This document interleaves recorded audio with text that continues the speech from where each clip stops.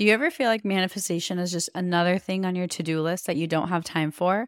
Like your spiritual practice is something that you have to do? Honestly, you're not alone because I've felt that way too. Something that's really changed my relationship with manifestation is blending it into my lifestyle so that no matter what I'm doing, I'm also manifesting. I call this manifestation as a lifestyle, and it's single-handedly made the entire manifestation journey more enjoyable for me, and I've seen my desires show up with a lot more ease. Manifesting as a lifestyle has made manifestation go from feeling like a task to something I just naturally do because it's who I am. If you'd like to learn more about this, I've created a step-by-step guide for you. I'll link it in my show notes so you can check it out. You're listening to the Affirmation Addict podcast with Payal Corley. This podcast will teach you about the power of affirmations while making manifestation easy and accessible for you in order to enhance your spiritual consciousness. Thank you so much for being here, and now it's time to get started.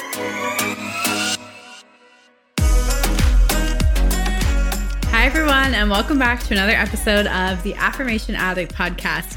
Today, I want to share with you some tips and just some wisdom on how to believe in yourself when others don't, because I know what it feels like to have these big dreams, to have so much in store for yourself, but feel really, really discouraged when people around you, especially loved ones or friends, just don't support you in the way that you need, and how to kind of be your own validation in a world where most of us seek validation. I'm going to share with you a little bit about my journey with creating my own validation and how it really helped me. And so I have a theory that most of us who struggle with being our own validators, like, you know how there's those people who are so confident, they don't need anybody else. They're just kind of fearless, and they literally don't care about what anyone else thinks about them. Well, I, for a very long time, was not even close to one of those people. And even now, it still impacts me. So I'm not one of those people. I never have been. And I'm not sure if I ever will be. And that's okay. But I learned some lessons after reflecting on some people I know, some people I've studied.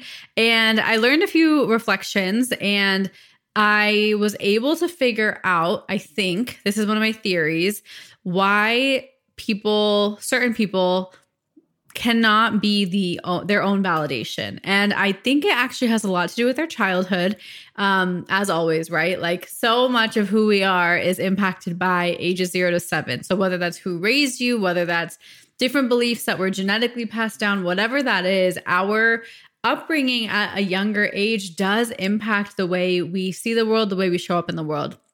For me, I actually believe that it's not just me, and I don't think it's just an Indian culture. I think this is worldwide, honestly, is we are taught to be good kids. And specifically, I'm going to go into the more that good girl route just because that is me and that's what I was experienced too. But if you are not a girl and you still experience this doesn't like invalidate your experiences. I'm just going to be speaking with the lens of I was taught to be a very good girl. And me and my brother, for that matter, are so different. He wasn't necessarily taught to be like a good boy. He was, but it was different than what I was taught. And we are very different people. And so I wanted to share with you what I think that whole good girl theory, why I think that impacted me and created such a hard need for me to be validated. It created such a strong need for me to seek validation from other people. And it actually impacted how much I believed in myself. Because when other people didn't believe in me, I didn't feel like I could believe in myself. I was never really taught that self-confidence. I had to learn that later on in life. And so my theory is we become people pleasers. We become overly empathetic. We become the emotional support that everybody else needs. We're taught how to show up in society and in relationships in a way that doesn't trigger people, that doesn't make other people feel less than, and in turn, we're playing small. It doesn't make other people question their own worth. Like, it's almost overly considerate to the point where we lose our sense of self. We lose who we are and our strengths, and we don't get to acknowledge those because we're so busy teaching other people their own strengths. Like, we're the ones for everybody else, but there's kind of no one left for us. And I'm sure many of you have experienced this. We all feel this way. Even if we do have people who are there for us, it doesn't maybe feel like it's enough. It doesn't feel like we're actually seen. And we start to seek that validation. So I have this theory that when we are taught to be good kids, when we're taught specifically to be a good girl, we're taught how to show up in a way that is very hard to dislike. It is very hard to say mean things about. And maybe it's a protection mechanism from our parents' generation or whoever's generation they learned it from. It could be a protection mechanism because if you weren't liked in society, then you couldn't survive. Now, survival isn't dependent on if you're liked nearly as much as it probably once was. And so it's not anything wrong that was taught. I don't blame my parents for teaching me. I actually love some of the aspects I have. I think it's made me so nurturing. It's made me so understanding. So I don't dislike those things I was taught. I love some of those things.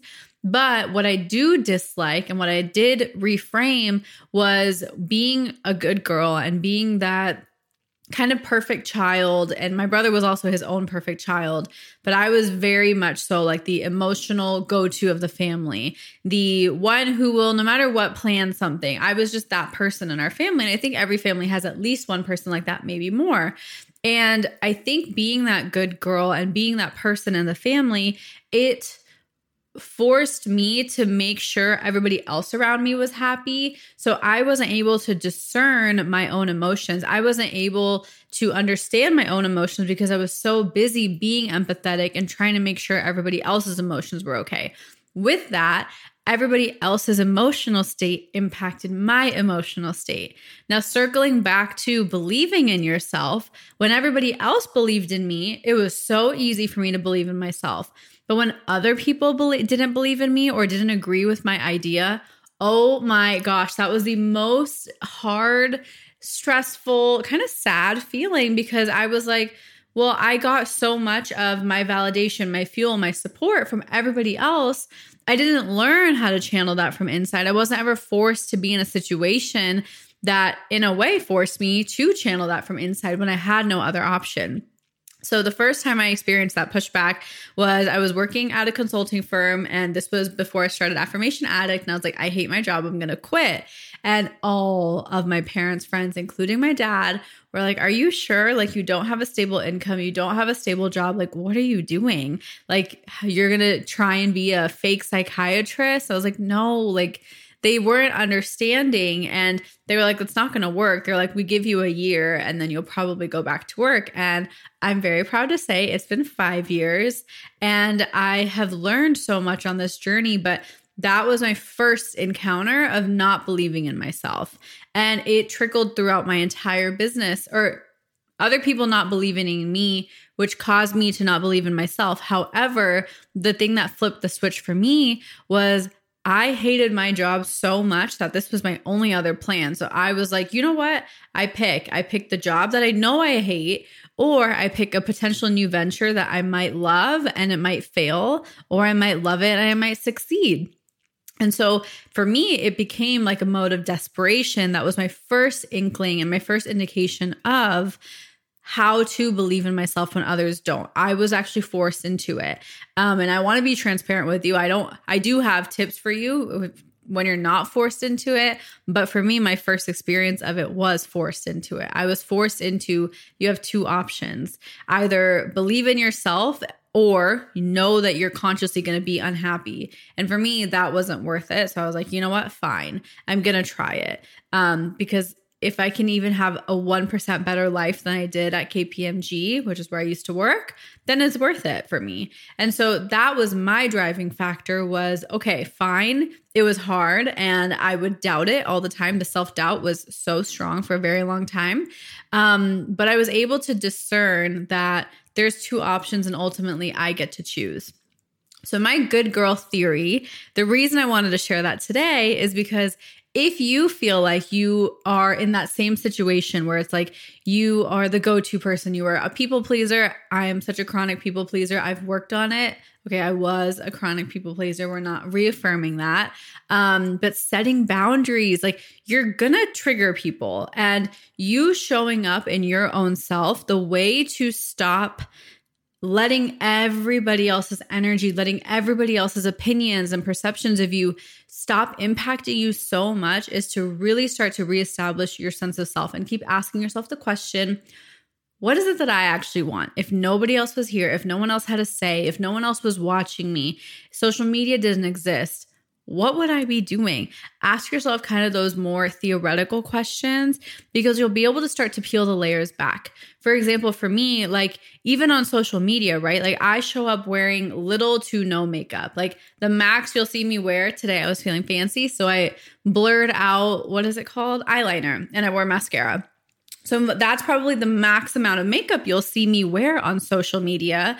And I've had like cousins or like family friends be like, why don't you like get ready? And it's like, I'm doing this every single day and it is not who I am to get ready every single day. Like when I want to get ready, I will. But the time I enjoy getting ready is when I'm wearing Indian clothes. I'm not posting about Indian clothes and I don't want to wear that all the time. So my loungewear, oversized t-shirt and leggings and comfy sweats, like that is me. And that's when I'm in my most aligned element. The other extreme is full on glam and Indian clothes. And I'm not going to do that every day. I just don't have the desire to do that. I don't love playing with makeup or like some people do. Like I can't just spend 3 hours getting ready just for fun. Like it's just not how I want to spend my time every single day. So people don't understand. They're like, well, why can't you just get dressed up one and batch it? And it's like, it doesn't even matter what they're thinking, but it's like, so many people are going to have so many different insights and opinions as to how you should be living your life. And ultimately, it's up to you where it's like, do I want that insight to impact me or who am I? Like, I was like, I'm not someone who every single day is going to get ready. And what I'm sharing and what I'm teaching is a daily thing. If I was only like a fashion blogger, sure, I would get ready. But I'm not. Like I'm teaching daily lifestyle. What do you do when you're overwhelmed? When you're overwhelmed, you don't care what you look like. Like it's up in here and in here. Sorry, I'm pointing to my head and my heart. It's in your mind and in your heart. It's not what eyeliner I'm wearing or what foundation I'm wearing. Like I don't even wear foundation, so I don't even know how that works. Like that's just not my cup of tea. It's just not who I am. I can tell you all about plants and herbs and natural skincare routines. That is absolutely my jam. That I can talk to you about. And I'm trying to share more of that. And that's actually a perfect example of me, myself struggling because I've heard people say, why are you going to post skincare? Why are you going to post homemade herbal tea recipes when you're talking about manifestation? And I always feel like I have to fit in a box, but we do not have to fit in anybody else's boxes. We are allowed to fit in our own box. Hi, beautiful friend. I hope you're enjoying this episode. I wanted to hit pause for 15 seconds and share with you about my spiritual membership I created to help you raise your vibration and manifest with ease. I created Affirm It so you can have access to all, and I really mean all of the spiritual tools you need to step into your higher self and watch your dreams manifest with ease. If you're really ready to dive into your spirituality and connect with your highest self, I invite you to join the Affirm It membership. More details are in the show notes if you're interested. And now let's jump back in. So when someone isn't believing in you, the best thing you can do is one, either you are pushed into a corner and you are forced to believe in yourself. I'm sure you've experienced that. Or two, question it. Don't be afraid to challenge it because now that you know where this tendency, where the inability to believe in yourself is coming from, it should be a little bit easier for you to compartmentalize and say, okay, I know up until a certain age, I was taught to be a people pleaser, or I was taught to fit into situations. I was taught to be the one who knows manners. Like you're taught all of these things. And I love some of those aspects about myself and I use them and they've taught me and they've introduced me to amazing people. Like some of those things have really helped me in my life, but on a deeper level, they have really messed with my self-confidence and my sense of self. And so what's helped me is say, is this a necessary thing or is this just an opinion that's holding me back? And asking yourself those questions. Some other things you can do to kind of raise up that self-confidence and sense of self is seriously spending time with yourself on your own. sit with your journal, sit with meditation, sit with your affirmations, all of these manifestation tools and techniques. It's a game between you, and the universe. It's just you guys involved. No one else is involved. And so the reason I love manifestation, not only for like those fun end results, but the entire journey of it, is because you learn so much about yourself.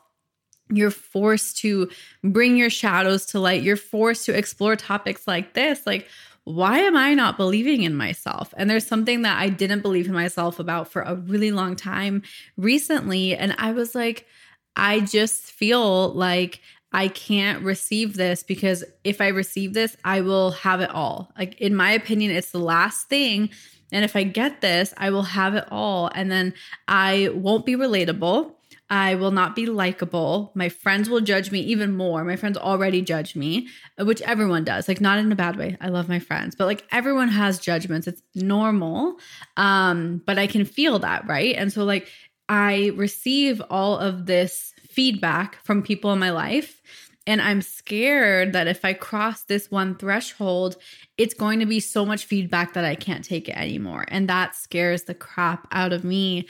And what I did in order to get over that hump is, it's like I pushed myself into that corner, and I was like, okay, is my lack of happiness, my lack of satisfaction worth pleasing them? Ultimately, no. Like, where I'm at, I'm happy. But if I will be even happier and feel like I can make more of an impact in that position, then I'm doing my purpose a disservice. And ultimately, it did manifest. I will share soon what manifested, but ultimately that did manifest because I was able to start to, before reacting, make a decision of, how do I want this to impact me? And I don't necessarily have these tangible tips. Like, yes, please go listen to self-confidence affirmations, listen to my self-acceptance affirmations, all of those tools, building self-confidence meditation, do my journaling. All of those will help you reconnect with yourself. It is all part of the practice. As always, all of those tools are in Affirm It for you.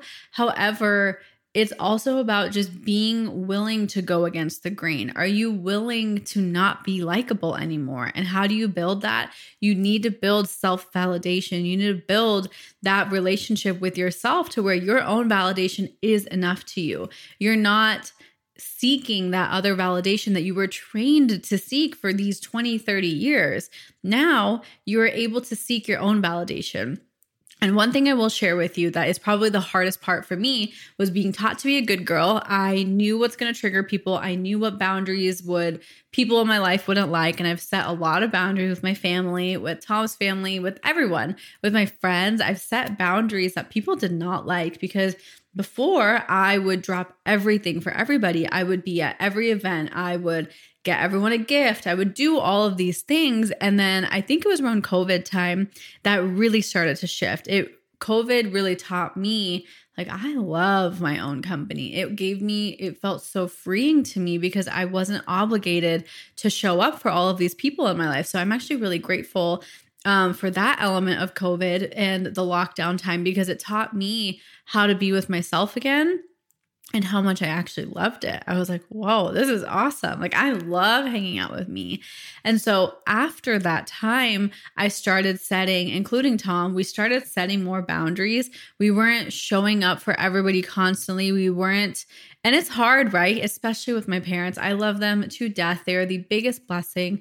We live like 15 minutes away from them, and I love them with all my heart. But setting boundaries with people you love to show up better for them and not just please their temporary need is the hardest, most guilt conflicting thing, especially as like an immigrant child, right? Like, me and my brother are first generation Americans, and my parents came from India. They did all of this to give us opportunity, and now we are using those opportunities, but we don't always want to hang out with them. My parents are both basically retired. They've always worked from home. So when they ask me to hang out and I say no, or they're like, hey, do you want to go get dinner? And I'll be like, hey, not tonight. Even if I'm not busy, if I just want time with myself, the amount of guilt that washes over me is crazy. And that's, once again, it's because I feel like they're going to be disappointed in me, or they're going to judge me that they gave me all this opportunity and I'm just being selfish. all of those thoughts, these are all different symptoms of that good girl or good kid theory.